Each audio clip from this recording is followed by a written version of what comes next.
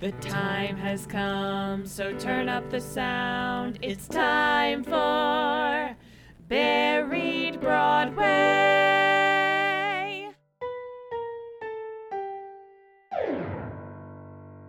Hiya! Hello! I'm Jen Beverelli. And I'm Mikey Beverelli. And welcome to Buried Broadway, where we discover, dissect, and demystify forgotten Broadway musicals. That we most likely found on vinyl for $1.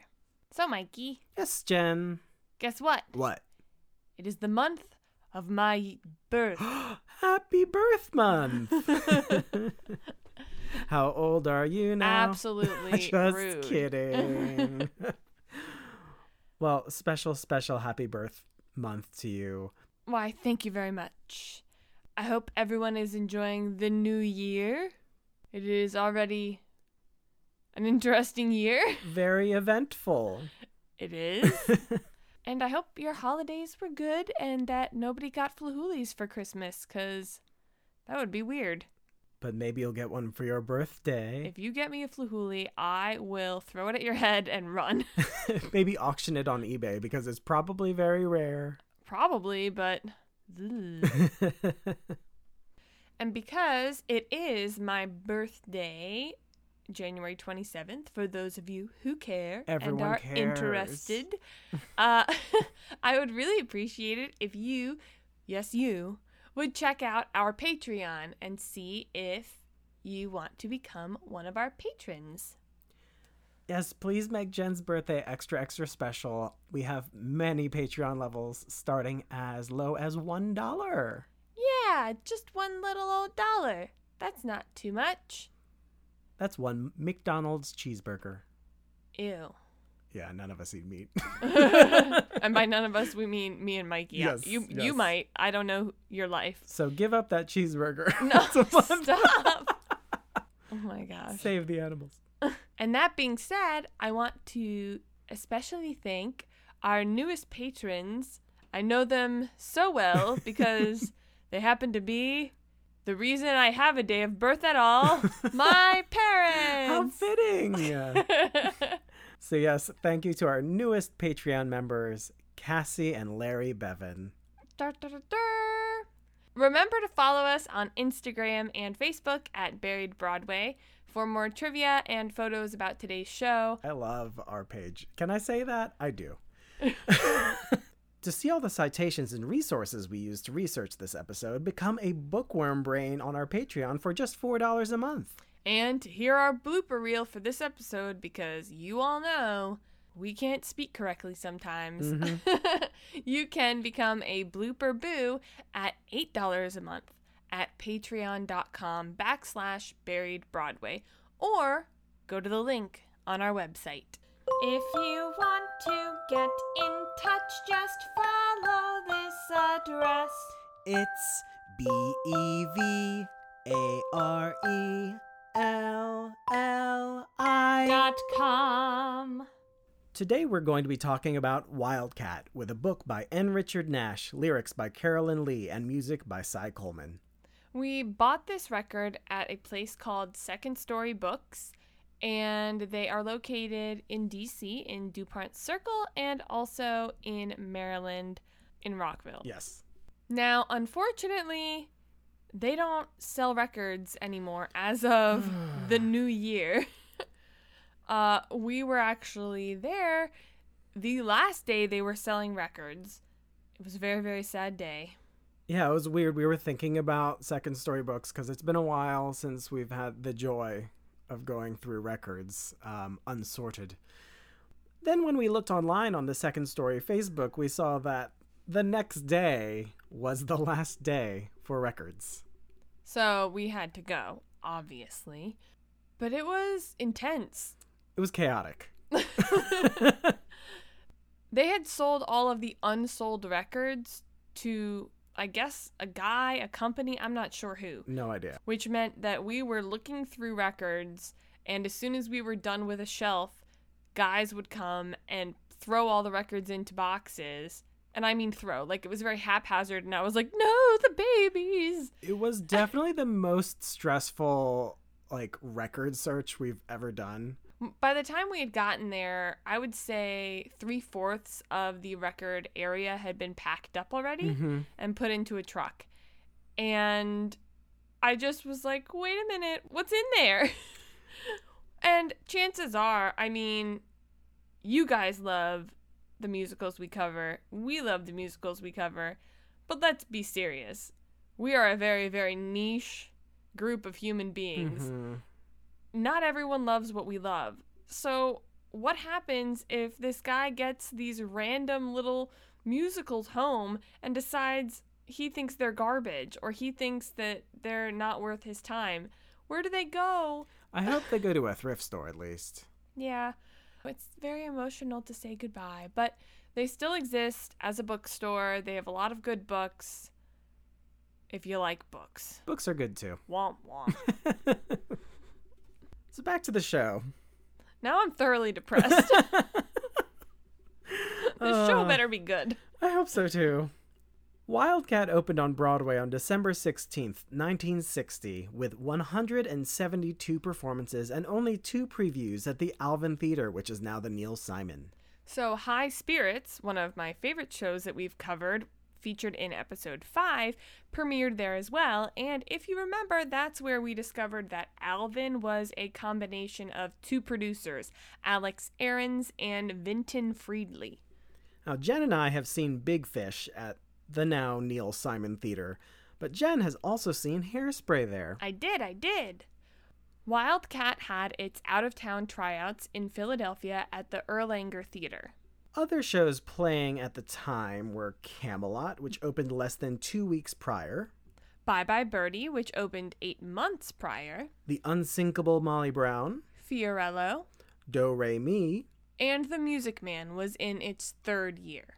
So unfortunately, Wildcat did not win any Tony Awards. Not a one. It wasn't even nominated. Nopey dopey. Bye Bye Birdie and Irma La Douce, which we will definitely cover later, were the musical frontrunners that year. The star of this show that we have to talk about before we get into the actual plot is none other than Lucille Desiree Ball. And for those of you who aren't sure, yes, that is Lucy from the famous show I Love Lucy. And if you don't know that show, well, we can't really help you. Really, you should go check it out. It's a classic. And I know people say, oh, it's a classic, but it literally is. Truly. It probably doesn't play on Nick at Night now. I don't know what plays. I know Friends plays on Nick at Night I bet it plays now. on, TV Land, right? Maybe, yeah, Do probably. they still do old shows? I have no idea. I don't know. Now they're probably playing Friends. They're like, it's vintage. She was born on August 6th, 1911. Her father worked as a lineman for Bell Telephone, and the family moved around quite a bit because of it. Lucy's mother was a homemaker. She only had one younger brother, Fred, because her father died at only 27 years old of typhoid fever when Lucy was just 3. Her mother moved Lucy and Fred to Celeron, New York, where their maternal grandparents helped care for them. Her mother remarried when Lucy was 7, and the children moved in with their stepfather's parents for a time. They were puritanical Swedes who banned all mirrors in the house except for one. Weird. When Lucy was caught looking in it, she was punished for being vain. This affected Lucy for nearly 8 years afterwards. I mean, it probably affected her for her whole life. Yeah, where'd they get 8 years? After she 8 said years, that. It was like, oh, I'm she good was like, now. it affected me for 8 years. It's like, okay, I think it's still affecting you. Yeah. When she was 12, she discovered her love for performing in the chorus line of her stepfather's Shriner organization. In 1926, when Lucy was 15, her family enrolled her in the John Murray Anderson School for Dramatic Arts in New York City alongside Bette Davis. Her teachers were less than encouraging and told her straight to her face that they thought she wouldn't be successful in the industry because she was, quote, shy, and she was sent home. That sounds familiar. Cough, cough, me. She moved back to New York City to prove them wrong, became an in-house model for fashion entrepreneur Hattie Carnegie, as well as a Chesterfield cigarette girl, all while auditioning. Wow. Despite getting sick with rheumatic fever for 2 years, she came back to New York City to pursue her dream. So here is where it gets a little tricky, and a biography would be helpful. We have one reserved at the library, but the librarians have not put it outside yet for us to get, because right now we're not allowed to go into the library. Mm-hmm. I appreciate the library. I'm annoyed at the process. Me too. I'm annoyed at the pandemic. It is widely stated that this show, Wildcat, was Lucille Ball's first and only credit on Broadway, but she auditioned, was cast in, and fired from various chorus roles in the 1930s, including Vanities and a Ziegfeld show, Rio Rita. I want to know why. Yeah, me too! Desperately. She was, however, in a touring company of Dream Girl, not Dream Girls, not that one. Nope. In the late 40s. But before that, after not succeeding on Broadway, in the 1930s, she moved to Hollywood and appeared in several movies with stars including The Three Stooges, The Marx Brothers, and Fred and Ginger. Coincidentally, Ginger Rogers and Lucille Ball were distant cousins, though we can't find a family tree at all, and it's really, really frustrating to me because I want to know. It's probably in that book. During this time, she auditioned for the role of Scarlett O'Hara in Gone with the Wind. The role famously went to Vivien Leigh and won her an Academy Award. I can't imagine how that would have been. No. It would have been really strange. But as they say, when one door closes, another opens, and Lucy was cast a year later as the lead in the musical Too Many Girls, where she met Desi Arnaz, and history has never been the same. The two were married the same year they met, 1940, but their marriage was never easy, and Lucy filed for divorce just 4 years later. However, they reconciled before it became final. Lucy continued to do movies as well as radio work, and Desi appeared in several movies before receiving his draft notice, but he never served due to a knee injury and instead was assigned to the USO. He was discharged in 1945 and then became the band leader on Bob Hope's radio show. In 1948, Lucy was cast as a wacky wife in the radio comedy My Favorite Husband. The show was so successful that CBS wanted to turn it into a TV show, but Lucy would only do it if Desi was her husband. CBS didn't like this idea, so the couple created a vaudeville act along the same premise, and it was a hit. Because of the tour, CBS created I Love Lucy and put it into their lineup. Like a few others we've covered in previous episodes, Flahuli, Lucille Ball was also accused of being a communist, which was easy to do considering when she registered to vote in 1936, she listed her party affiliation as communist. Genius idea, Lucy, genius. Another individual even testified that she went to a Communist Party meeting at Ball's home. Despite this, Ball testified that she only registered to vote as a communist to please her socialist grandfather and denied having any Communist Party meetings. This saved her from being included on the blacklist. This whole thing is very suspicious. Yes. So many questions from this, but it's okay. I'll leave it. It's probably in the autobiography. After the trial, during a warm-up session before a taping of I Love Lucy, Desi joked that the only thing red about Lucy is her hair, and even that is not legitimate. You're not going to try and do a Desi accent? Not at all! Okay, moving on. Lucy was the first woman to head a TV production company called Desilu Productions and became a pioneer for women in the TV industry. I Love Lucy, the show, originated the concept of filming before a live studio audience. The sitcom studio setup of fixed settings arranged next to each other, and legend has it was one of the first to perfect the now standard 3-camera method of filming using 35mm film. During the run of I Love Lucy, Ball gave birth to 2 children. Lucy Arnaz in 1951. Who starred in one of my favorite musicals, They're Playing Our Song, which we are going to cover later because Mikey promised. But if you want to know more about it, head over to the Original Cast podcast where Jen has a conversation with Patrick Flynn about it. She also had a boy, Desi Arnaz Jr., in 1953, who was also an actor. Fun fact, Lucy was visibly pregnant with Desi Jr. during episodes of I Love Lucy, but it was a process to get there. They were told by CBS that a pregnant woman could not be shown on television. They had to gain approval from religious organizations before they came to a resolution, and even then could not use the word pregnant. They had to use the word expecting. Truly, what is the difference? In February 1960, she received not one, but 2 stars in the Hollywood Walk of Fame. Does anyone else have 2 stars? I'm not sure. Because that seems excessive. One was for her contribution for motion pictures, and the other was for the arts and sciences of television. I Love Lucy was a massive hit, but behind the scenes things were not so chipper. With their marriage in decline in May of 1960, Lucy and Desi divorced for real this time after 20 years of marriage. This was right before her one and only Broadway musical, which we are talking about today, and we will get to, Wildcat.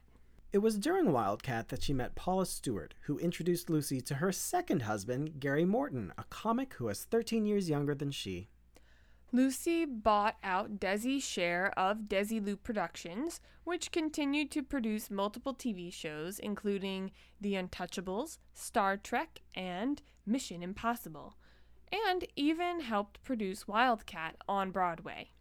In 1967, Desilu was purchased by Gulf and Western for $17 million, which is actually $130 million in today's money. I can't even imagine. And they rebranded Desilu as Paramount Pictures, which is so strange. That's pretty cool.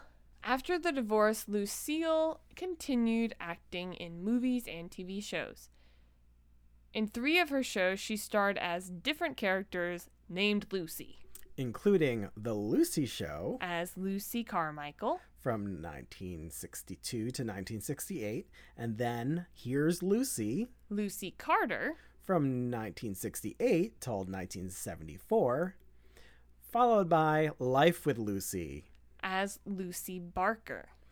And this was only in 1986 because it was canceled after 8 episodes, and it was unfortunately her final TV appearance. We definitely cannot leave out the fact that she played Mame in the movie version of Mame in 1974. In her life, she won numerous awards, way too many to name. But she was nominated for a Golden Globe 6 times and won once, and she was nominated for 9 Daytime Emmys and won 5. That is insane. Really? In 1986, she was the well-deserved, in my opinion, recipient of the Kennedy Center Honors. Desi was scheduled to introduce her as they remained friends after their divorce, but he died just 5 days earlier.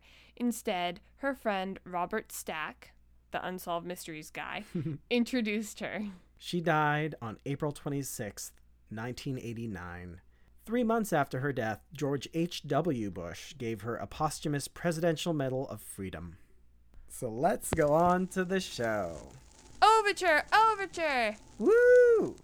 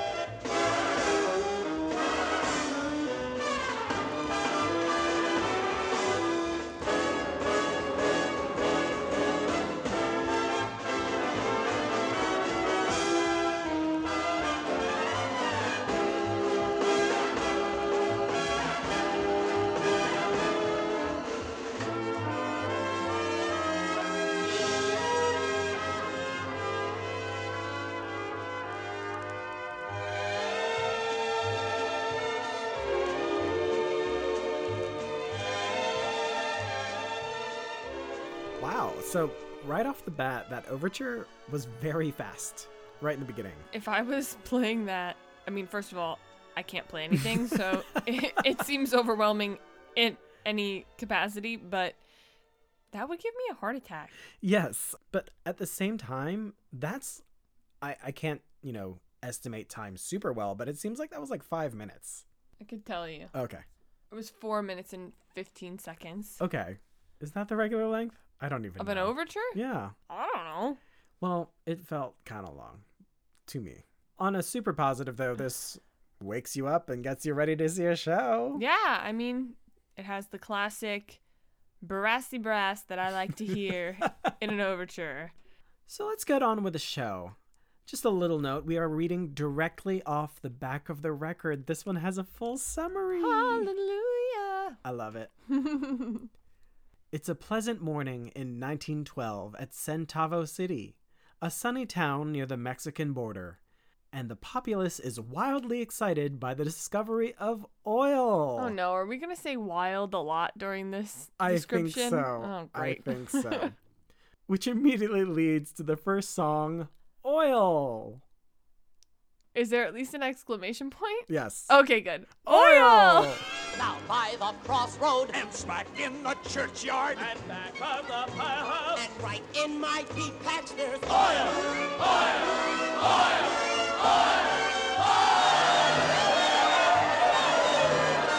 I got 10 acres, how much am I bid? 21, 22, 23. Who'll make it for? I got a parcel, but I got one bigger. I got at least 5, Just name a figure. 30, 5, 6, 7, 40, 5, 50, And a half. 60, 70.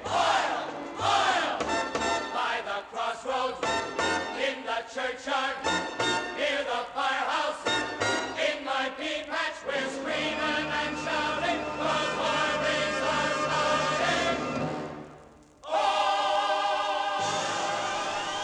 Well, that was very short. It was very short. I actually liked it enough that I wanted to hear more of it, but it ended. Yeah.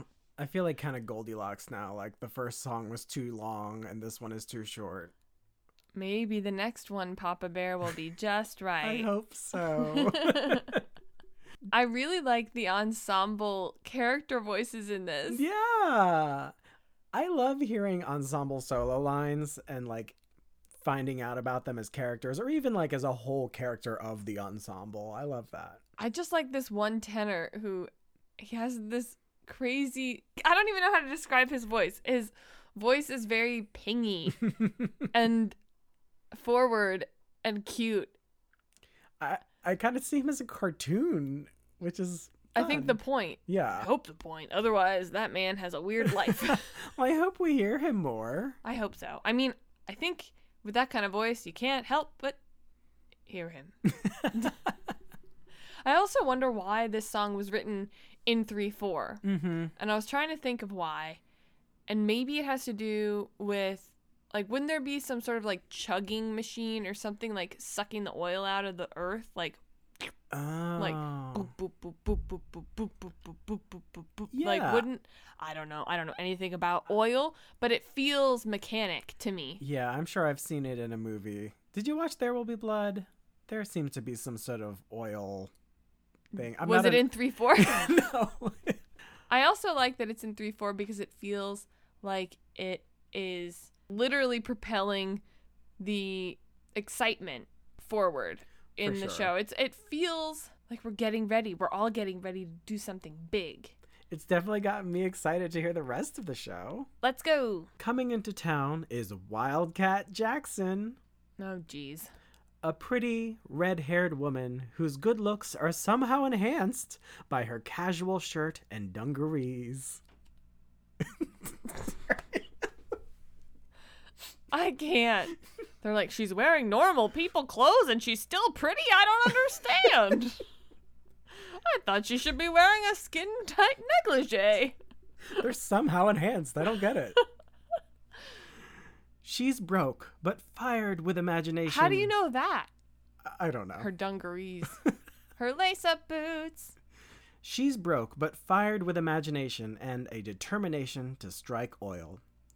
With not one nickel in her pockets, but $1 million in her noodle. No.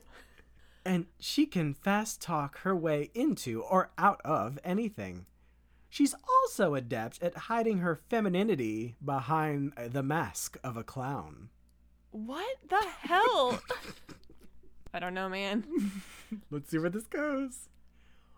Wildy teaches her lame younger sister. I'm guessing lame here means some sort of leg disability or injury. Right. Not like, she's so lame. Right. Not the 90s No. version of lame.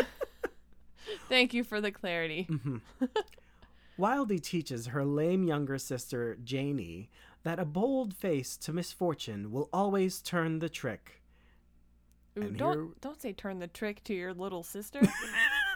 I don't think they meant that either. I know, but And this leads to another exclamation point song. Hey, look me over. here it is. It'll be stuck in your head for days, and you won't know any of the words. You gotta say, hey, look me over, lend me an ear.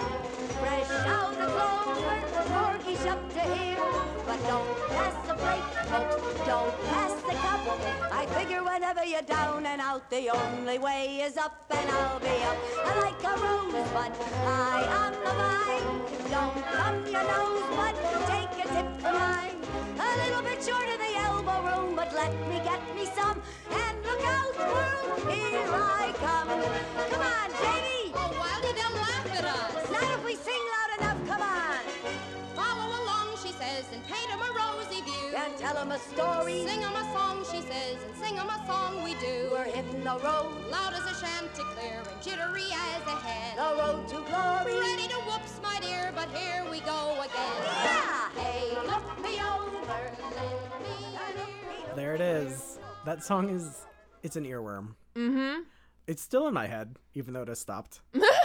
I still don't know the lyrics. Nope. So I'm going to continue making them up in my head. That's fine. So, that being said, if it's an earworm, does that automatically make it a good song? I don't know. I enjoy it. I don't think so. Okay. Sometimes I have really terrible songs stuck in my head. It's true. And you're just like, get it out. Give me another song. Exactly. No, this isn't one of them. No. I actually enjoyed this song. I'm sure we're going to hear this song again. Probably not in this show today, but Oh, I bet you dimes to donuts we do hear it you again. think so? At least the melody. Uh-huh. I actually have no clue. I bet the whole ensemble sings it at one point. So maybe They're not going to let this lyrics. song go. Are No. you kidding me? They put it in the overture for 15 minutes. did. Okay, like a minute, but still. They somehow fit 15 minutes of the song into a 4-minute overture. Correct. Yes. All right, let's go.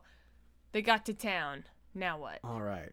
Wildcat and Janie arrive during the oil pandemonium and begin to exaggerate their circumstances, bragging that they own a number of oil leases and that their well will be brought in by the greatest drill team boss of them all, Joe Dynamite, whom they don't even know. What a great name. It is. Wildy and Joe meet accidentally and are immediately attracted to each other. Well, that's convenient considering you Yes. already told everyone you know each other. Joe tells her that he'll be her foreman only if she can prove ownership of property and possession of a crew. Having neither, but filled with blind faith, she boasts that she's landed her foreman. And she sings the title song, Wildcat. I really don't understand anything about oil, and I don't know what you said. I think I have to read it again, but No, please don't. If you need to, listener, you can rewind. But I'm not sure if it will help. Let's listen to the song. What a foreman! He's the greatest. Hey, Centavo City, have you heard the latest? All you doubters, come on back. Come on back and meet the one and only Wildcat Jackson. Hey, that's Joe Dynamite's belt. Not that I am giving myself a boost. Now, how'd she get his belt? We just ain't been properly introduced. Is he working for you? Who's the greatest at getting her man? Wildcat. Wildcat. Who's the one there's no wilier than? Wildcat. Wildcat.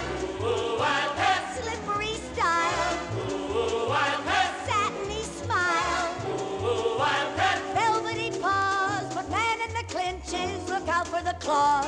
Who's the dame with the dream in her eye? Well, that was disappointing.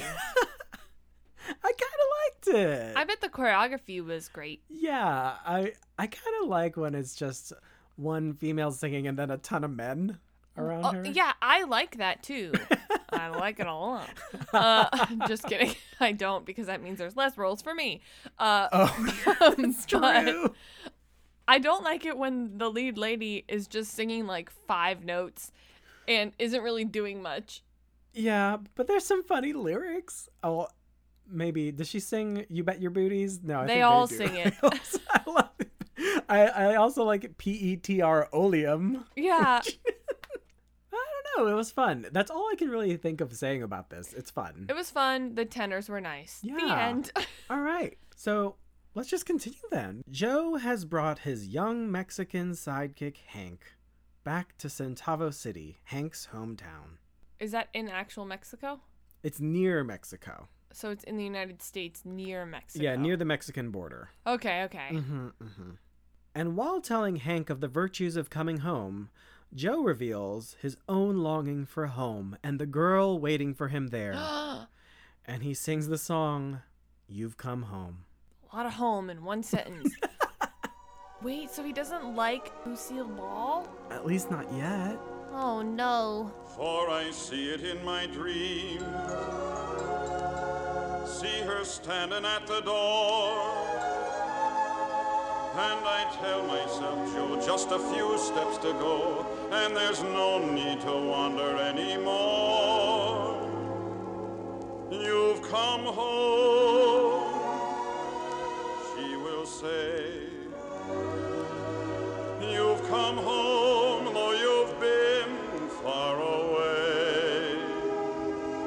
And you wait with your heart wildly beating, while she just keeps repeating, you've come home, you've been lost. So I really did like that song, but it ended like, well, how long was it? Like a minute? I have no idea, but very short. I don't It want to was keep like talking about verse, how... refrain, bridge, refrain, end.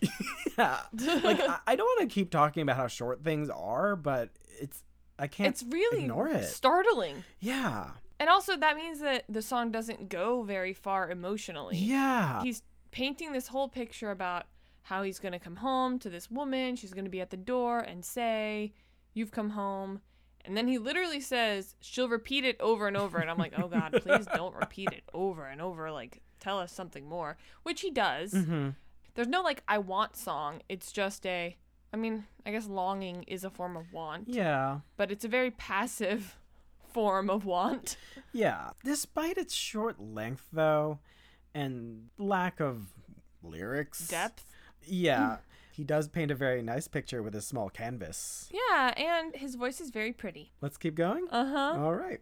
Wildcat and Janie board with Countess Emily O'Brien, a lady of frayed elegance. That's my style. Frayed elegance. A lady of frayed elegance who lives on wishes and dreams of past splendor. She urges Wildy to express aloud her dearest wish, and Wildy replies that it's for Janie. And she sings the song, "That's What I Want for Janie." Oh, that's sweet. A feller with a pipe, a respectful type, 7 feet tall and brainy. That's what I want for Janie. Lay off the other kind. Though things have been tough and often enough, she tells me that I'm all wet. That's what I want. That's what I want. That's what I'm hoping to get. Well, it's a very obvious I want song. Yes, She it says is. I want about 7,000 times. Would you consider this a ballad? Yeah. I mean, I don't consider it anything else. That's true. I like the sentiment of the song, Mm-hmm. but I don't... Number one, I don't fully buy it coming out of Lucy's mouth. Second of all, the song musically doesn't build. Oh, yeah. I think because Lucy can't go anywhere. That's probably true. I don't know. It's not my cup of tea. Yeah. It's a sweet little song, but it's unfortunately a little forgettable. It is, yeah. Wildcat learns of 10 acres of land outside of town owned by Sookie, Sookie. a dirty, crusty, mischievous old hermit who refuses her any share in his property. Oh, it's a man. Yeah, a man named Sookie. Because he believes a mere woman is incapable of handling a drilling crew. At this moment, a crew appears, searching for Joe Dynamite, and Wildcat provokes them into a free-for-all, just to prove to Sookie that she can handle men. And Wait, she makes them all fight with each other? What do you mean? Yeah, I think To she makes prove them that all she fight. can handle them? I don't understand. Hopefully the song clarifies it. Oh, jeez. And it sings the song, What Takes My Fancy. Well, don't let this unravel your undies, but you might not make a bad groom. All cleaned up for company Sundays. Hold on, sis, you're sealing your doom. Here's a tip I'll give you, partnership I'll give you, but you ain't promoting me from my protective coating. I likes to do what takes my fancy, what takes my fancy. I likes to do, and folks, what gives me ever mind to. I'm the kind to put a bullet through. I like to do what takes my fancy, what takes my fancy. I like to do, and if it makes my pockets fatter, it doesn't matter who I do it to. Ah, you're a dirty rat. Ah, I'll agree to that. ah, we're a dirty pair. Ah, it's a love affair. We likes it. Okay, I have to say, this is my favorite song so far. I love this song. This is great. I love this guy. What a gem. Did you notice that they literally sing at the same octave the whole time? I mean, it's like the top of his, so he's like cracking, but it makes it funny. Well, also when they do the, like, Yeah. they sing together, it's so obvious that they're like, okay, you should do a character voice, Mr. Man, and Lucy, just, sing. But they sound exactly the same. They do. They sound exactly the same. I mean, I love it. Because his character voice is so crazy and full of cracks and crinkles and adorableness, it makes her sound good. Because it makes her sound like she's also putting on something, but we all know she's not. She kind of seems refined. Well, she seems like she's making choices, when in reality, I think she's just singing. Ooh, nice trick. There is one line that she says that I think is so funny. What is it? Because we all know I get really, really grumpy about these women that are little flighty ingenues that are like, I don't know, I can't make up my mind, and blah, blah, blah, blah, blah. Well, she says, them what treats me girly has to find out early. In my mama's litter, I'm an independent critter. Oh, nice. I love that. I love that too. I actually didn't catch that when you first played it, but I like it a lot. I love it. I do have to say that this so far has established her as a stronger woman character, and she's not a young ingenue. Yeah, it's refreshing. Although it does kind of feel like a ripoff of Annie Oakley, which was written like over 15 years earlier. But I'll take what I can get, I guess. But not all independent, cool women have to be like country folk. True. But this story is going in a slightly different direction. Is I it? think. Okay, let's We'll go. see. With the subdued crew in hand to work Sookie's property, Wildcat learns from Joe that he believes there is no oil under the property. I'm so confused. I thought that we had established... Oh, I guess there's no oil specifically under... Sookie's property. If you guys haven't watched True Blood, you're not going to understand why we're obsessed with saying it this way. But for those of you that understand, you're welcome / I'm sorry. I'm sure there's plenty of Google clips. There might be even a clip of like him just saying Sookie over and over again. Oh my gosh. He says it so much. So many times. Sookie. Stop. And for good measure, Joe tells her that he'll not put up with any more of her wily tricks to get him to work for her. No. You can't say Wiley when you're talking to a person whose name is Wildcat. It's just And Wildy too stupid. as a nickname. Wildy. Oh, no. Well, he sings the song, You're a Liar. I admit that I'm hardly renowned for the high type of people I know, but I feel letting you hang around is to reach a ridiculous low. If you were a skunk, I wouldn't mind. If you were a drunk, I wouldn't mind. If you up and bit me like a bed bug in me bunk, I wouldn't mind. But you're a liar. You're a liar. And a liar is the lowest kind of wretch. So I'm stretching the truth. Does that make me a fake? And my dream a lot of trash? Just 'cause I never carry cash, that's a reason to avoid me like a rash. Though I'm stretching the truth, you reveal there's a heart of a heel underneath that hairy pelt. Why would you throw a girl a belt, then behave as though she actually smelt? If you were a smelt, I wouldn't mind. Giving you a belt, I wouldn't mind.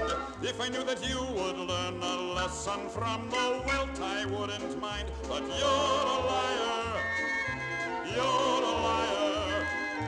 And you'll be a liar till your dying day. Well, this is like their less good version of anything you could do, I could do that. It's true.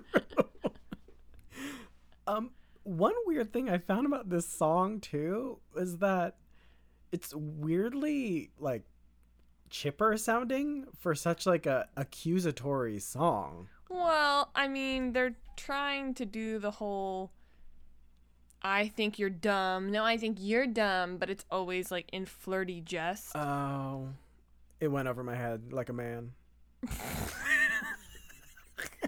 Well, just like a woman. Ugh, eye roll. The end of this song ends with Lucy whining at the top of her lungs. In like signature I Love Lucy. But Ricky, why? Like, not even a smidge of a different choice. No, not at all. I mean, it's like when we saw Finding Neverland and Kelsey Grammer had the line, "Do you say cheers here?" Yeah. And everyone went crazy and started giggling. Like, you want to hear your favorite person from your Yes. favorite show. Just give a little bit of a reference. And he gave that like Frasier-y like smile and looked Yeah. out at the audience. That was amazing. It was cute because he was in a pub and blah, blah, blah, blah, blah. Okay, I forgive Lucy. Is this the end of Act 1? It is not. Oh, it feels like the end of Act 1. It does, but it's not. Because it feels like they would have left on the, Lucy's doing the Lucy thing. I have to come back and see her do more Lucy things. Yeah, you're right. But, okay. Maybe the ending of Act 1, she will do another Lucyism. The last thing I have to say about this is, and this is just like a weird personal thing, he rolls his R's so much. At the beginning, he Yeah. sounds like he's German. Or something. Like, He's not. he's like, "Was is this?" And you're like, "What are you doing?" Yeah, It I just was wanted to note funny. Maybe he has opera training and Perhaps. he can't. it took get me rid a of second it. to break that out. I will admit. Yeah. Meanwhile, a spark of romance flashes into being between Oh no! Hank- Wait. Oh, between Hank and Janie. Yeah. I was gonna say between Sookie and Janie. No, not at all. That would be funny. Um, He's like, "Get over here, little girl," and she's like, "What's going on?" Okay, Hank and Janie. That's Hank and cute. Janie. And because Janie is lame and shy, Hank tries to encourage her by teaching her to dance. and they sing One Day We Dance. One day we stand stiffly apart, wishfully uncertain at heart. There's not a chance. Then there's the music. And one day it's so, one day it's true. One day you know, one day we do. One day we dance. One day we do. One day we dance. It was nice. I don't have very many strong opinions about it. That's because there weren't very many lyrics. No. Jeez. Really phoning it in there, Carolyn. Oh, I'm sorry. I'm not. I mean, it's nice to hear another person's voice that isn't... His voice is very nice. Yeah, it is very and nice. hers is as well. I want it to be more, because it sounds like so many other songs, but it also doesn't stand out. It doesn't do anything. They're not doing anything. They're not saying anything. They're just saying one day we dance. And then he lists days like Monday, Wednesday, happy days. Like, And presumably they're dancing right now? but maybe she physically can't dance. And maybe Okay. he's saying one day we will. Gotcha. Maybe she needs like an operation, or maybe she can't afford. I don't know. She shouldn't limit herself. There are many ways to dance. Truth. That's what I have to say. Again, nice sentiment. Didn't really hit the landing. Nope. Well, let's continue. Mm-hmm. Still determined to hire Joe, Wildy tries a new tack Why? and tells him she's decided to give up oil and be all woman. You're going to be so mad at this line. This goes right into the next song. Give a little whistle. Just give a little whistle, ring a little bell, crook your little finger, honey, give a little yell. I'll leap over fences, I'll even leave my senses, and I'll take for your sake to the air. Just give a little whistle, say you want me, and I'll be there. Pardon me, it tickles me to death to hear you say you'll be a lady yet. Pardon me if I don't hold me breath, but on the day that you can play a shrinking violet, just give a little whistle, brew a little tea, send me out an invite, honey, this I gotta see.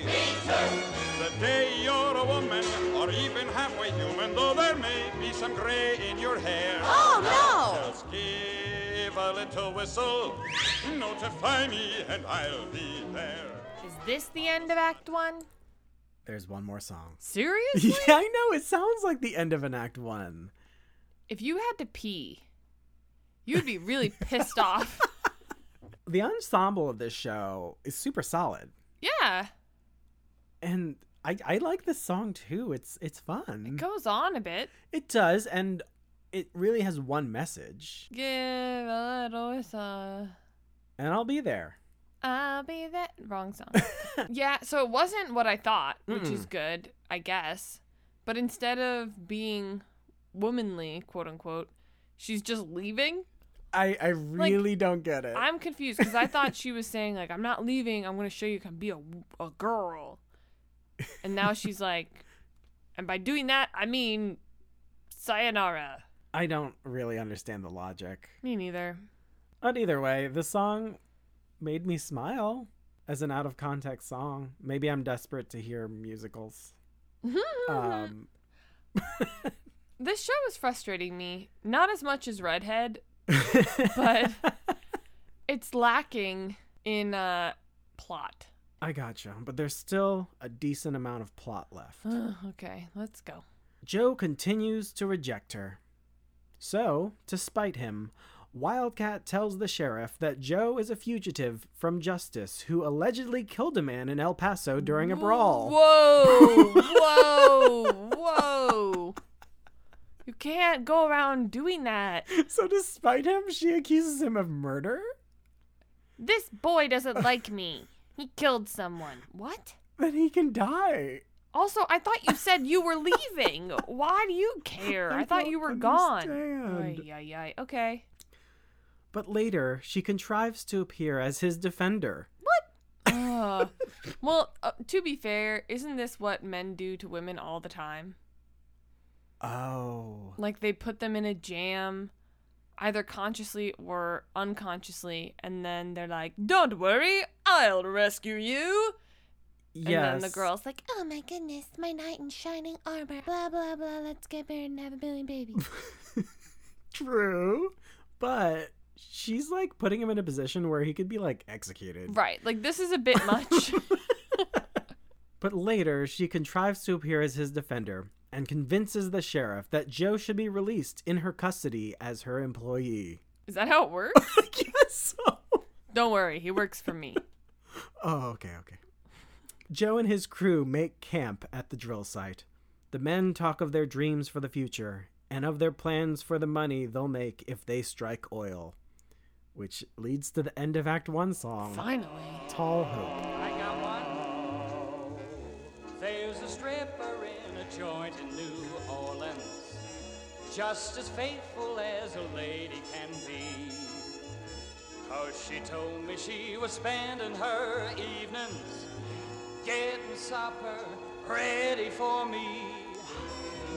Enter Oni, cool as a breeze, flinging diamonds at her dimply knees.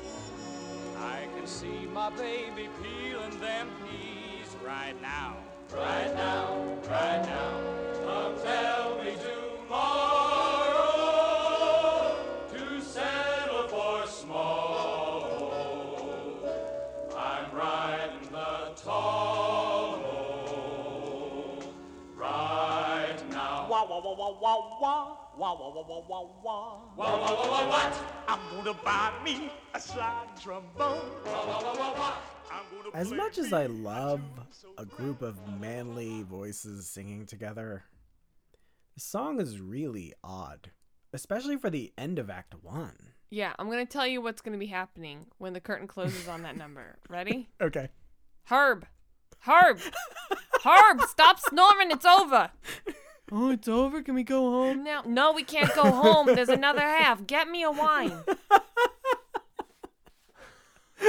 I guarantee that it's happened hundreds of times. Oh my I thought you had to gosh. go to the bathroom 4 songs ago. And okay, were you listening to like the lyrics too? I honestly no. Okay, let me just say, one guy like sings a whole thing about wanting to marry a stripper. Oh yeah, I did hear that. Yeah, I did. And how she promised that she would cook dinner for him. Yeah, Yeah. odd. And the other weird thing was another guy was saying that if he strikes gold and gets rich, then he hopes that God will forgive him and let him go into heaven when he dies. I don't even know. The song is super weird. It's so strange. I guess are we supposed to hate men? I don't like. I don't 'Cause it's understand the working. POV. Well, that's the end of Act 1. Finally, Herb can go to the bathroom. Marcia can get her wine. And then Now they're sitting back down. the lights dim. He has his Raisinets. And we're ready to go. Joe has paid for a fiesta to be held for his pal Hank. That's a party in Spanish. Lest you forget, we're on the border of Mexico. That's right. Wildcat is persuaded to attend by the Countess, who teaches her how to act like a lady at the affair. Good luck. And they sing the song Tippy Tippy Toes. Oh, I thought it was going to be Tippy Tippy Tembo. No, not that one. Do you think they're going to tap in this one? Ooh, I hope so. Can Lucy tap? I don't know. We're about to find out. 1, 2, 3, 1, 2, 3, follow the beat. 1, 2, 3, 1, 2, 3, follow the beat. 1, 2, 3, lift up those great big flat feet. 1, 2, 3, lift up those. What do you mean, flat feet? I am dancing on my tippy toes, powder on my nose, smelling like a rose. Get a load of me, I'm galloping around like a gazelle, dancing with a swell, showing him what class is.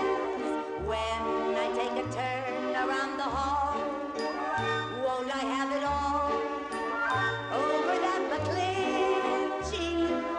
Hey, Joe, Lithuania, I'm now up to ya. Dainty as a bird among a herd of buffalo. Dancing on my tippy toes. Oh, that's lovely, dear, lovely. That was like a demented carousel version of The King and I. What the heck was that? I feel like there's so many other musicals too that are like, this is how we waltz. Are there? Because I can only think of The King and I I. can only think of The King and I as well. I know there's a lot of musicals. No. Peter Pan, they do 1, 2, 3, 1, 2, 3, yeah. 1, 2, 3, 1, 2. Yeah. I like the Countess's voice. Yes.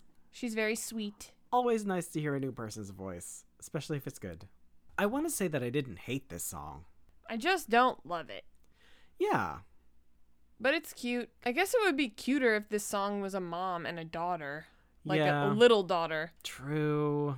Because it's kind of weird for a grown woman, especially like, how old is she at this point? 49. Yeah, a 49-year-old woman to be like, I'm dancing on my tippy toes. It's a little bizarre.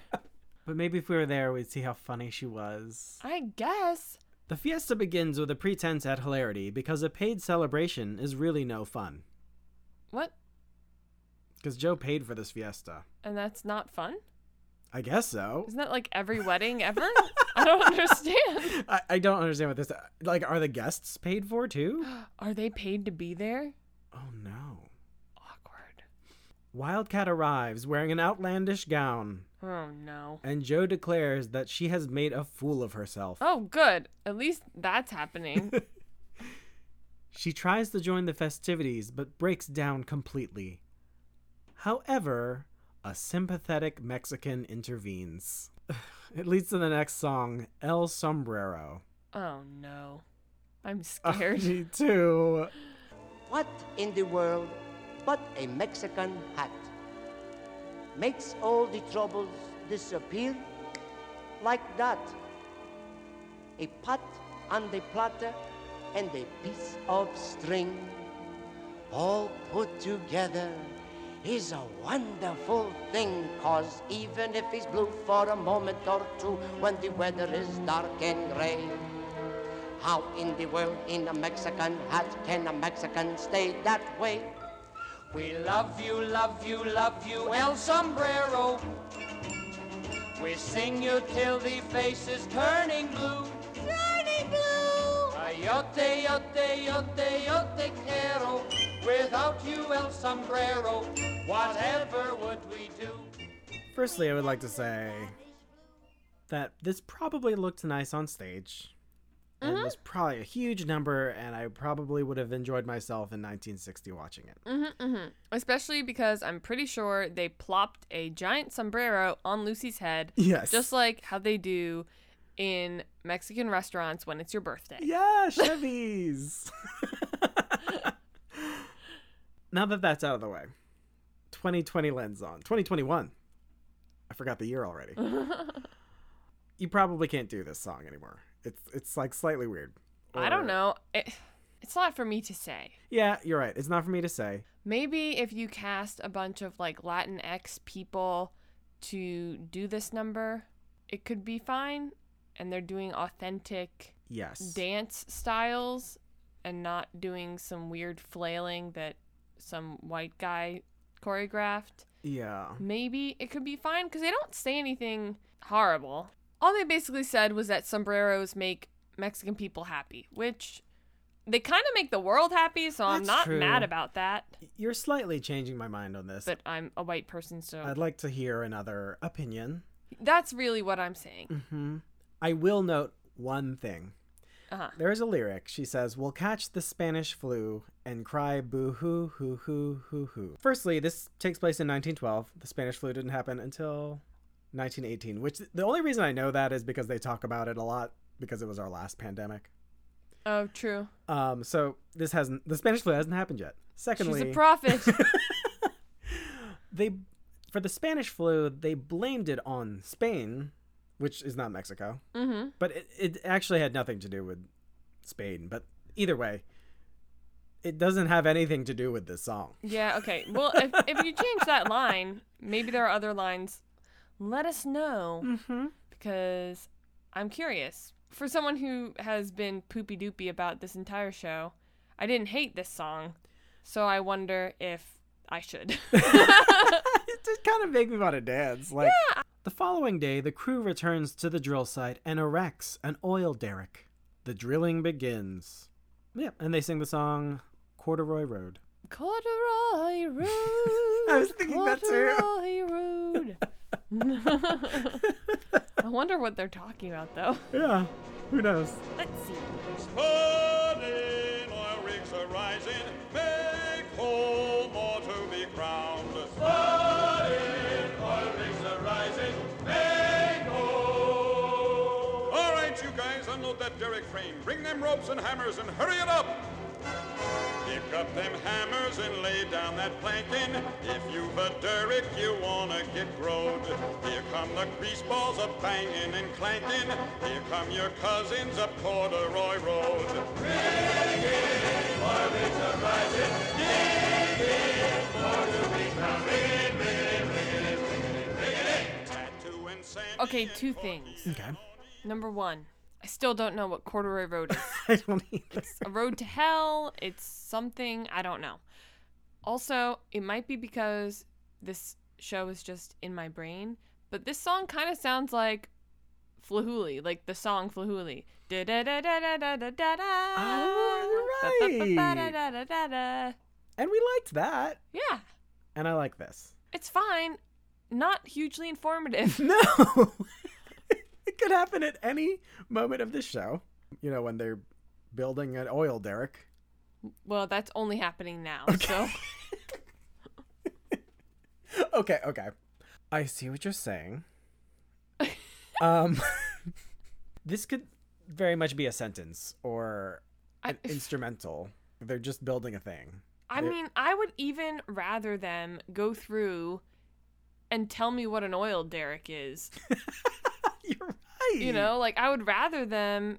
I mean, it would be kind of annoying, but at least it would be informative and I would learn something if they were like, this is the piston that puts on the thing, and this is the whatever that brings the oil up, and this has the oil and it falls down the tube and then it goes into the booty. Like, whatever. Yeah, kind of like Henry Ford in Ragtime. Yeah. Mm-hmm. But no. We just talk about the Corduroy Road that doesn't exist. But they sound lovely. Hmm. We're almost to the finish line. Dun, dun, dun, dun. Joe inadvertently learns that the man he hit in El Paso... What? I thought that was just made up. Wait, well, no, he hit him. He didn't murder him. Yeah. But I didn't know that that was based off truth. Yeah, wait. I don't think we knew that. No. Good writing. Okay. Joe inadvertently learns that the man he hit in the El Paso brawl did not die, and he berates Wildcat for having lied to him again. Angrily, he tells the crew that he has lied to them and drilled a dry one. Disheartened, Joe and the crew leave. Wildcat is deserted. Later that night, Joe returns to the derrick to claim his belongings and his dynamite. Pause. Where is her sister? I think she's just with Hank. They just left. Yeah. Okay. When he discovers that the explosives are missing, he turns to Wildcat, who informs him that in anguish and desperation, she threw the dynamite into the well hole to destroy it. Wow. She's a little crazy. She is nuts. Desperate in his attempts to save her and remove her from the soon-to-explode derrick, Joe confesses that he loves Wildcat. Why? I don't understand. At this moment, the dynamite explodes and, of course... They all fall down into the sinkhole. No. Oh. At this moment, the dynamite explodes and, of course, blows in a gusher.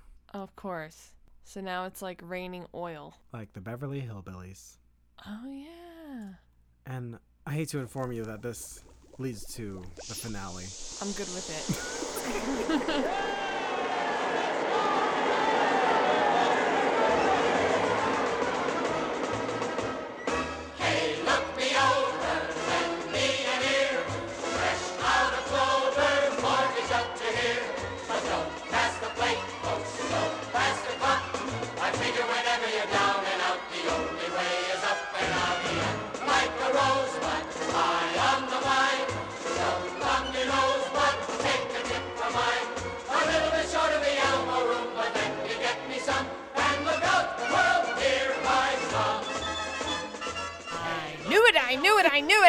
I knew it. And I will say, it doesn't say, hey, look me over, reprise or anything. It just says finale, so I had no clue.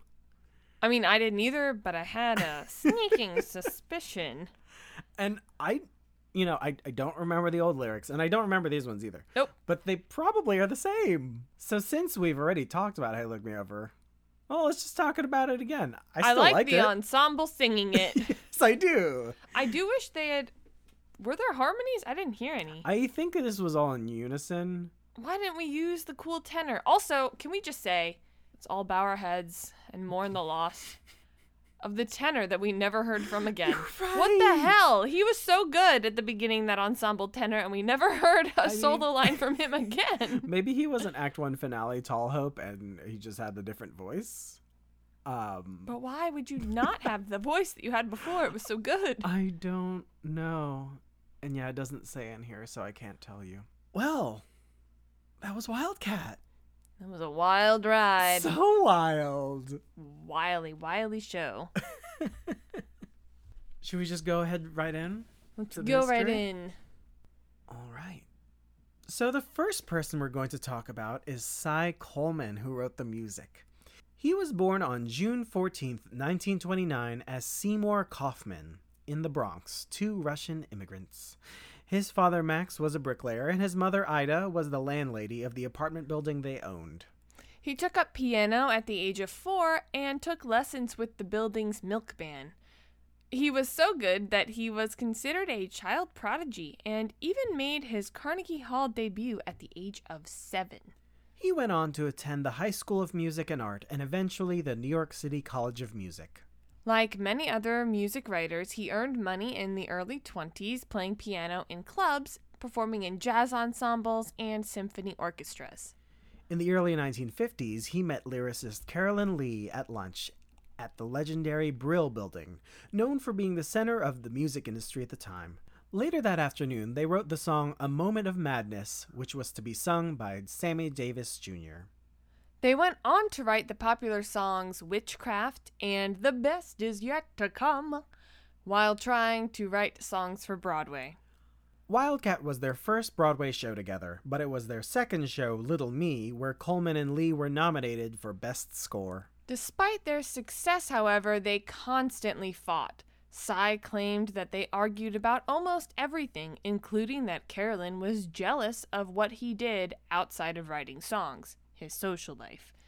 This led to their creative split. In 1964, Coleman met lyricist Dorothy Fields, featured on episode 6, Redhead, and asked if she would like to work with him. She reportedly replied, "Thank God somebody asked."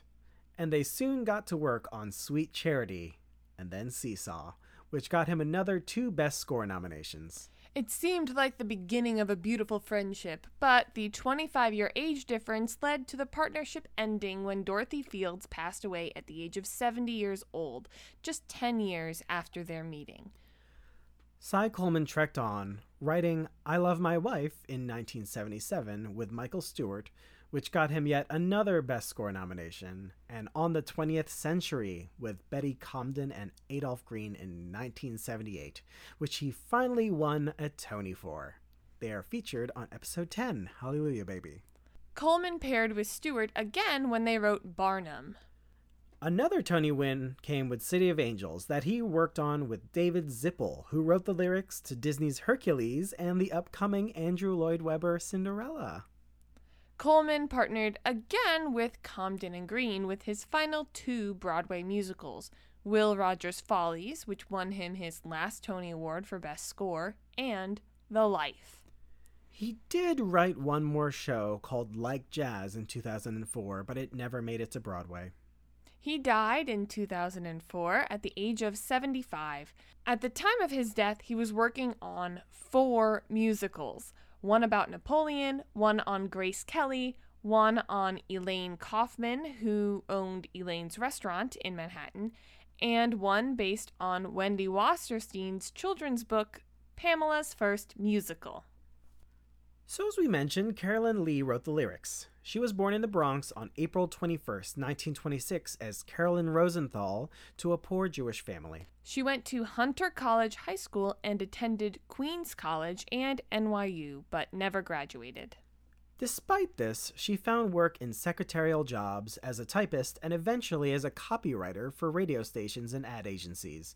Meanwhile, she would write stories and poems on the side. One source said that one day she dialed the wrong number and had a conversation with a man on the other end who ended up signing her on a contract to write lyrics. Other sources say that she was urged to write songs with a music publisher. Either way, both paths led to her writing the songs I'm Waiting Just for You and eventually Young at Heart, which was made famous by Frank Sinatra. She wrote lyrics for her first Broadway show in 1954 as the 3rd lyricist for Peter Pan, the other 2 being Comden and Green, writing lyrics to the songs that Moose Charlip wrote, while Comden and Green wrote the lyrics to Julie Stein's songs. Her most popular song in the show was probably I Won't Grow Up. It was around this time that she met Cy Coleman. After their partnership ended, she teamed up with Elmer Bernstein to write How Now Dow Jones, which got her her 2nd Tony nomination after Little Me with Cy.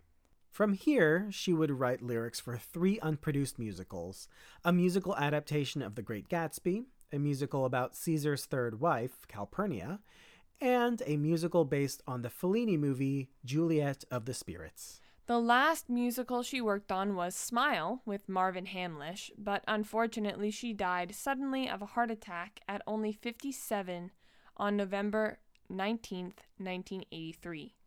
Howard Ashman, lyricist of Little Shop of Horrors, Little Mermaid, and Beauty and the Beast, took over Smile after her death. The man who wrote this beautiful, beautiful book is named N. Richard Nash. He was born on June 8, 1913, as Nathan Richard Nussbaum in Philadelphia to Father Sale, a bookbinder, and Jenny, who managed a grocery store. In his high school years, Nash made money as a boxer, making $10 a match, which is around $100 in 2021 money. That's pretty good. Mm-hmm. He eventually went to UPenn to study English and philosophy. After graduating, he wrote 2 books on philosophy before writing his first play, Parting at Imsdorf, which won him the Maxwell Anderson Verse Drama Award and helped him get a job as a professor of drama at Bryn Mawr College. Which, if my very, very small amount of Welsh is correct, means Big Hill. Oh! That's a fun name. It looks better in Welsh. It does. His first Broadway play was The Second Best Bed, a comedy about Shakespeare and Anne Hathaway. Not that Anne Hathaway. Nope. In 1946. With his foot in the door, he wrote more plays for Broadway, including The Young and the Fair in 1948, See the Jaguar in 1952, and his most famous and biggest moneymaker, The Rainmaker in 1954, which has been translated in over 40 languages, revived multiple times, has been turned into a TV special and movie, and adapted into the musical 110 in the Shade. Well, that makes sense, considering at the end of that, doesn't it just rain? It does just rain. And at the end of this, they're like, and look, oil. It's the same ending. Basically. They're together for some reason. Every producer's like, great, how are we going to do this? Projections. Yeah, like they had that then. Glitter. Ooh, I wonder how they did the oil, though. Black glitter? Ew. I don't know. Nash did write the screenplays to many movies and TV shows, including the movie version of Porgy and Bess in 1959, and perhaps this gave him the musical bug because Wildcat came out just 1 year later. He wrote the book to 110 in the Shade in 1963, but his other two musicals are definitely buried. Sarava, which he wrote the lyrics to as well, and the Kander and Ebb musical, The Happy Time, which starred Robert Goulet. Robert Goulet, my God, Robert Goulet! And will no doubt be covered in a future episode. Duh. In his later life, he transitioned to writing novels. One of his popular novels, Cry Macho, was in talks to be produced many times as early as the 1970s. One version was going to star Arnold Schwarzenegger in 2011. It finally got greenlit in 2020 and will be released sometime in 2021, being produced, directed, and starring Clint Eastwood, with a script by Nash.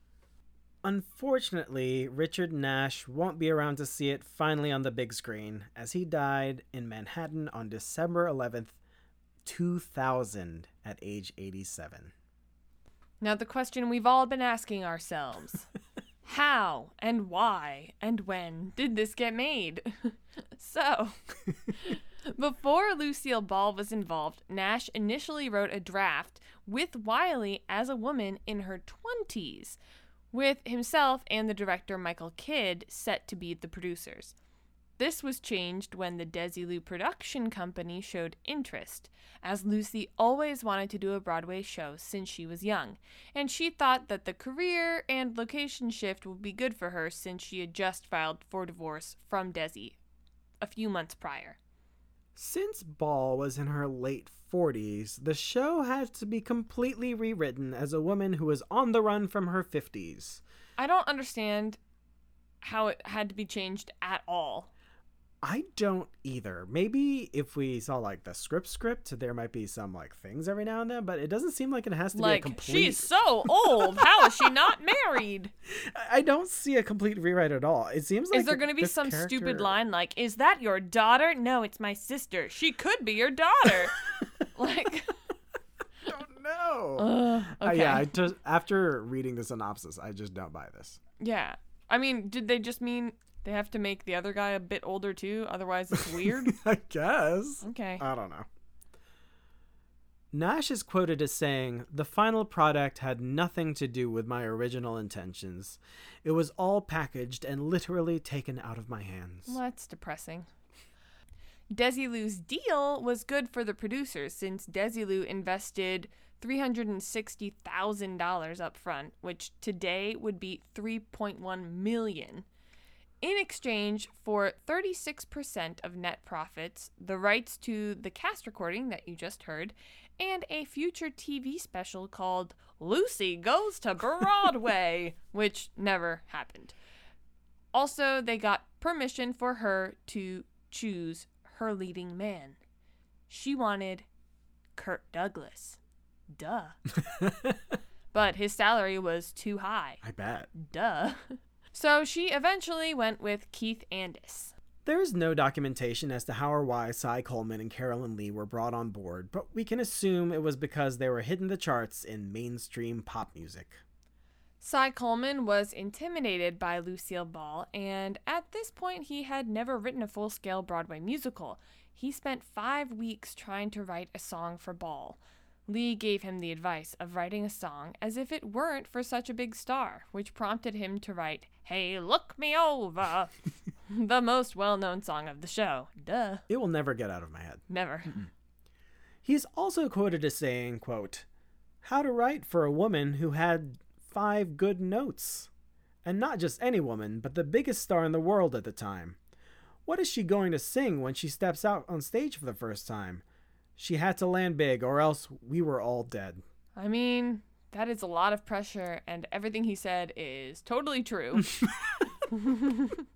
No. But, you know, that first song, Hey Look Me Over, it's good. In the same interview with the New York Times, Coleman said that at the first rehearsal, Lucy seemed to be more scared than Lee or himself. Quote, she was petrified to sing. I was petrified she wouldn't like what we'd done. But then she heard Hey Look Me Over and said, I can do that. Starting early in the rehearsal process, Ball suffered from exhaustion. Her doctor told her to maybe try to sing one note while the orchestra played the melody. What does that even mean? What kind of advice is It this? sounds like a doctor who's never seen a musical. I don't even know. During the out-of-town tryouts in Philadelphia, Lucille Ball's character melded more and more with her TV persona to cater to audience expectations. Hence the end of that one song. Mm-hmm. Sometimes she would even break character for improvised asides. Reviews out of town were mostly positive, especially for Ball and the music. The book of the show was obviously weak, but the production team had faith that Ball's star appeal would blind audiences into forgetting any flaws of the show. Maybe it did in person, but not... Yeah. No. The Broadway opening was postponed when the trucks hauling the sets and costumes from Philadelphia to New York were stranded on the Jersey Turnpike for several days due to a blizzard. So I've recently just finished reading Dick Van Dyke's autobiography. Actually, I didn't read it. I listened to it on Audible. Full disclosure, because he reads it and it's so cute and he's so cute and I love him. That's always the best when the author reads their work. Exactly. And when it's actually about them. Mm-hmm. Hello. So I think he's actually talking about this same blizzard when he says that he was driving to Bye Bye Birdie one night and he had to abandon his car on the highway because the blizzard was so bad, and he and a few other people trekked to like a nearby bar that was on like an exit and spent the night in the bar. And then he finally got to go home the next day, and they were snowed in for several days, and the shows of Bye Bye Birdie were canceled. And when he went back to get his car, it had been cut in half by a snowplow. So it was a pretty bad snowstorm. I love that story. I hate that his car was cut in half, but I love that story. Yeah, it was like a nice car too. I forget what kind it was, but Aw. he really liked it. Ticket sales were strong in the beginning, despite subpar reviews.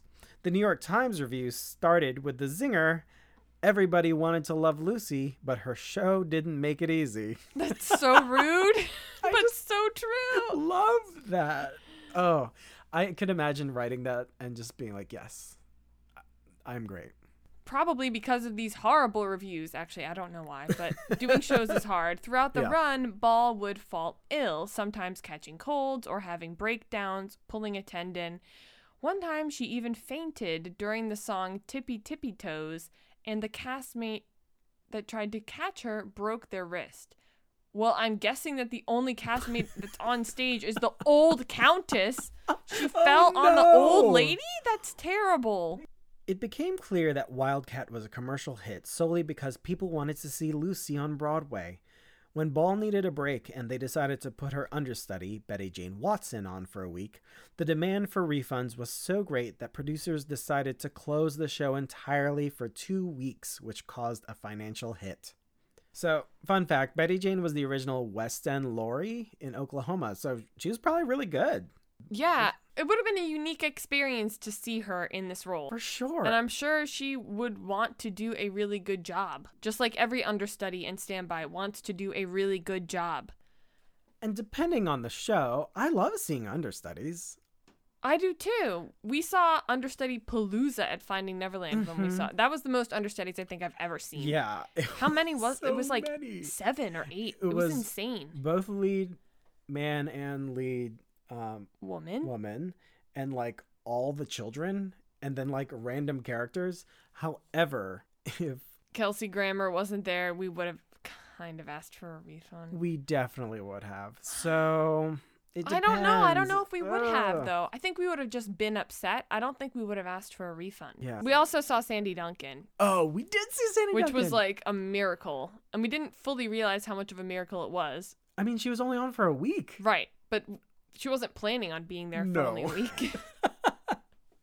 I mean, yeah, there's like a ton of other shows that we've seen understudies that have been awesome. Like when we went to see Six in London. It was Understudy Palooza that day, too. It was. There were like two of the six. Was it 2 or 3? I don't know. But the girl who played Anne Boleyn when we saw Six, I don't know if there's literally anyone who could do a better job. I don't know why she doesn't have that role. She was so freaking good. It was amazing. And I unfortunately don't remember her name, and my programs are packed in the storage unit. So my take-home message really from this aside is that if you see the understudy slip in, it's going to be an exciting show. Yeah, and don't just automatically poo-poo on their parade. So, anyway, a few weeks after returning to Wildcat, Lucy collapsed yet again, and a 9-week closure was planned starting May 1961. Now, if you remember, this also happened to Ray Bolger. At that time, if the star was the star, they didn't care about closing a show and then reopening it. I think Ray Bolger, they reopened Where's Charlie like 6 months later. Yeah, in a different theater. In a different theater, different everything, but he needed a break. The Musicians Union demanded, rightfully so, to be paid during the 9-week period, which made the show impossible to continue financially. It ended up closing for good on June 3rd, 1961. So now we get to talk about the other people in the cast that are not Lucille Ball. We're going to start with Keith Andis, who played Joe Dynamite. He was born on July 12th, 1920 in Ocean City, New Jersey. He started acting on the radio at age 12 and found work through high school singing and acting on the radio in various shows. He attended Temple University to study education, but went to the Philadelphia Conservatory of Music afterwards to study singing before joining the Air Force. There, like so many people we've covered now, he started acting and singing in USO shows. After the military in 1944, he did the film Winged Victory before making his Broadway debut in the operetta The Chocolate Soldier in 1947. In 1950, he took over the lead role of Fred in Kiss Me Kate on Broadway. Wildcat was his last Broadway show. From there, he starred in various movies and TV shows before retiring from acting in 1980. He died on November 11th, 2005, at the age of 85. Other than Lucy, probably the most famous person in this show is in the chorus, and it was Valerie Harper. Valerie Harper was born on August 22nd, 1939, in Suffern, New York, to a lighting salesman and school teacher who later became a nurse. She started as mostly a dancer and chorus performer on Broadway, performing in Take Me Along, Subways Are for Sleeping, and Destry Rides Again. However, her best-known role is on TV. She played Rhoda Morgenstern on The Mary Tyler Moore Show and the spin-off series Rhoda. In 2008, she was nominated for Best Actress in a Play for Looped. She was initially in Nice Work If You Can Get It in 2015, but she collapsed backstage, was hospitalized, and withdrew from the show during out-of-town tryouts. She died on August 30th, 2019 in Los Angeles at the age of 80. So it's time for... I should write a jingle for audition cuts. Yeah, we should. Maybe later. But it's time for the audition cuts, which are kind of hard to figure out. Mm-hmm. Because number one, as we all know, we were not thrilled No. with this show. Number two, the songs that are there that we enjoy are quite short. Mm-hmm. So it made it difficult. But we do have some. So I'll go first. Mine is What Takes My Fancy. So here you go. Hold on, Grandpa, not on your life. Them what treats me girly has to find out early. In my mama's litter, I'm the independent critter. I likes to do what takes my fancy. What takes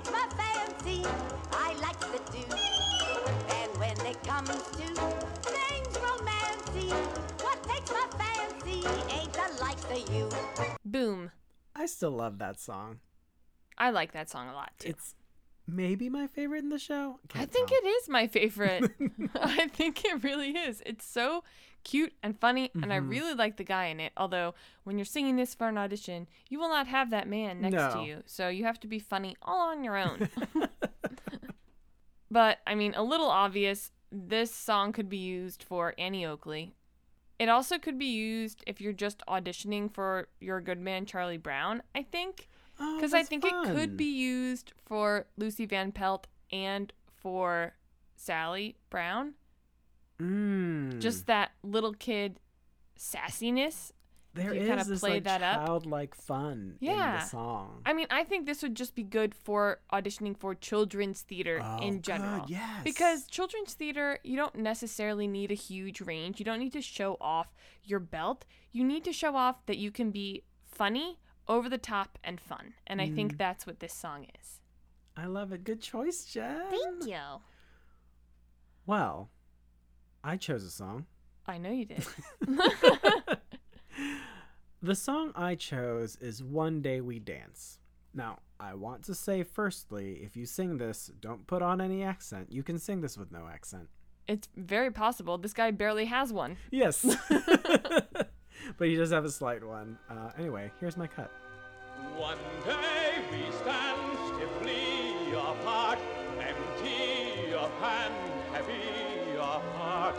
There's not a chance. Then there's the music, and suddenly sent flying we two, as we were meant always to do. One day we dance. So yeah, it's a fun song for the classic baritone. I was brainstorming different roles you could use this song to audition for, and the first one that comes to mind is actually the King of Siam in The King and I. Of course, you have to be appropriate for the role. Same with any song, but I think this would actually work really well. Yeah. It is about dancing, after all. It is. It's like, you can like subliminally tell them what role you want. The other role I was thinking was actually Starbuck in 110 in the Shade. How appropriate. And other than that, really any other baritone song. You can just have this in your back pocket. So now, we've kind of alluded to this, but I'm still actually not sure. Let's ask the question. Should this musical still be produced? 1, 2, 3. I don't know. Oh, Mikey, your first no. Your first no. Your first no. Okay, maybe it's just that I don't think it should be. I'm open to someone changing my mind. I would like someone to show me that this can be done without Lucille Ball, and then maybe it's a completely different show, and maybe it's good. I don't know if this is good. We don't know what the dialogue sounds like. We don't. If it's really stilted, then I'm gonna go with no. I think that it could be fun if you camp it up a lot. If this show was done with a Lucille Ball drag queen, I would be there in 5 minutes. Right. You're already convincing me that this show needs to be produced. Okay, I'm not sure about that. I'm actually unconvincing myself, but I would see it if someone was in drag. Yes. I mean, maybe I'm willing to see anything if a very strong angle is given to it. What if Lucy is Wildcat. I hate that that's her name. What if she's in drag and this is not a new concept, but all of the women are drag queens and all of the men are women. Like, actually women. Because there's so many men in the show. There are so many. That's another ish. And then Sookie could be like a hilarious drag king. I can envision it now. You are completely changing my mind. I don't know if I am. Also, this might change your mind, or change my mind, rather. The rights for this show again, we use our typical statistics, 100-seat house, tickets between $25 and $50, 16 performances. The rights are going to cost you $7,800. Wow. And you get them from Concord Theatricals. I'm not sure if this show is worth $7,800. Because so many shows seem to be in that range. So many shows that are better than Yeah. this are in the same price range. I hate saying, though, like, don't do this. Right, that's what I'm trying to make a spin on it so it can work. I see. But there might be some complicated, racially insensitive dialogue that we don't know about. And if there is, then in that case, just chuck it in the bin. I don't know if it's worth trying to work around that. Yeah, I have no idea if there's been any slight rewrites since then to address that. If there have, Maybe. Someone, if you've seen this show, let us know. If you want to produce it and invite us, let us know. I mean, it would be on the internet, so we would be available. But for right now, I'm going to say meh. So it seems like it's not our cup of tea, but maybe it's yours. It's not my cup of tea. It just needs some sugar. Yeah, I like that. In the form of drag queens. Okay, well, that's all for today. Thank you so much for listening. Yes, thank you so much. And if you like what you heard, don't forget to hit the subscribe button. And please leave us a review on Apple Podcasts or wherever you are listening right now. But only if it's nice. If you want to email us any suggestions, you can do that at buriedbroadway@gmail.com. Remember to follow us on Instagram and Facebook at Buried Broadway. If you want to support the podcast and get some bonus content, become a patron for as low as $1 a month at patreon.com/buriedbroadway. We really appreciate all of the support so far, not just from our patrons, but also from you guys, our listeners. Please keep spreading the word and telling your friends. It really means a lot to us. What will we dig up next? Bye. Toodles! I know we just played you some songs from the show, But that doesn't mean we have the rights, you know. we're educating you and ourselves, you see. With musicals lost in history, So please don't call your lawyers. that would kill the vibe We just want to make podcasts. and keep Buried Broadway alive. Here's what we're through. But why? You lied.